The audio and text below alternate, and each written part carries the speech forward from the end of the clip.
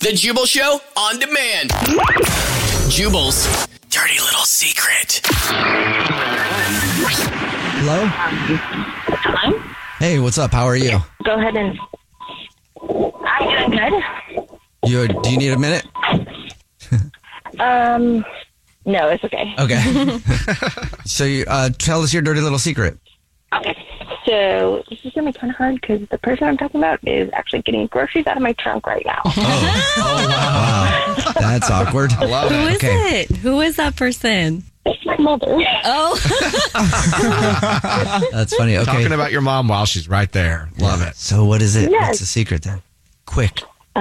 So my mom was a alcoholic, like way back in the 80s, right? we have something in common.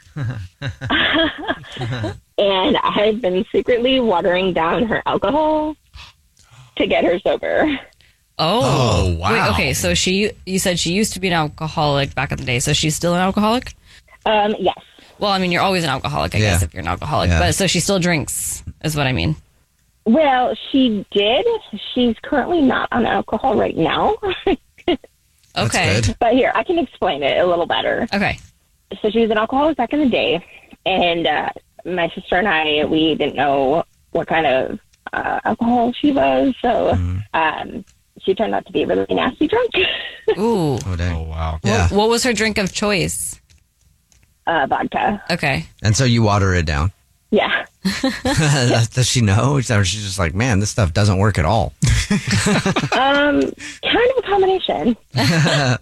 She's doing a lot better now, and she was so bad with alcohol that she actually lost like 50 pounds while she was drinking. Oh, dang. Wow. I'm glad she's doing better. For sure. Yeah. It was nuts. It was absolutely crazy. She even got so blackout drunk at one point and so weak because she wasn't eating that she actually fell, hit her head, and got a concussion and had to go to the ER. Oh, man. Damn. Yeah, that's what I mean is like if you're an alcoholic, you're always an alcoholic. Yeah, for sure. And so my mom, she was always an alcoholic. Both my parents were, but I had to make a decision like, I don't know, 10 years ago where, I just had to exit out of her life because I couldn't even give her respect when she was sober, which was rare. So I'm like, I'm going to go with my kids. I'm going to go. You have fun, right? I'm just like, I'm not going to tell her to quit drinking. So she did quit drinking in order to, be able to still see me and my kids. Mm-hmm. And that was 10 years ago and we don't talk to this day. But anyways, her drink of choice was Jack and Coke. And she would have it in 2 cups. So she would have like the Jack in like a smaller cup and then Diet Pepsi with ice in like another cup. Wow. And then she would like not mix it together, but she would like mix it in her mouth and then drink it. Mm-hmm. And then, so there was always like it was weird. There's always this little cup though that was full of Jack Daniels and I would pour it out all the time.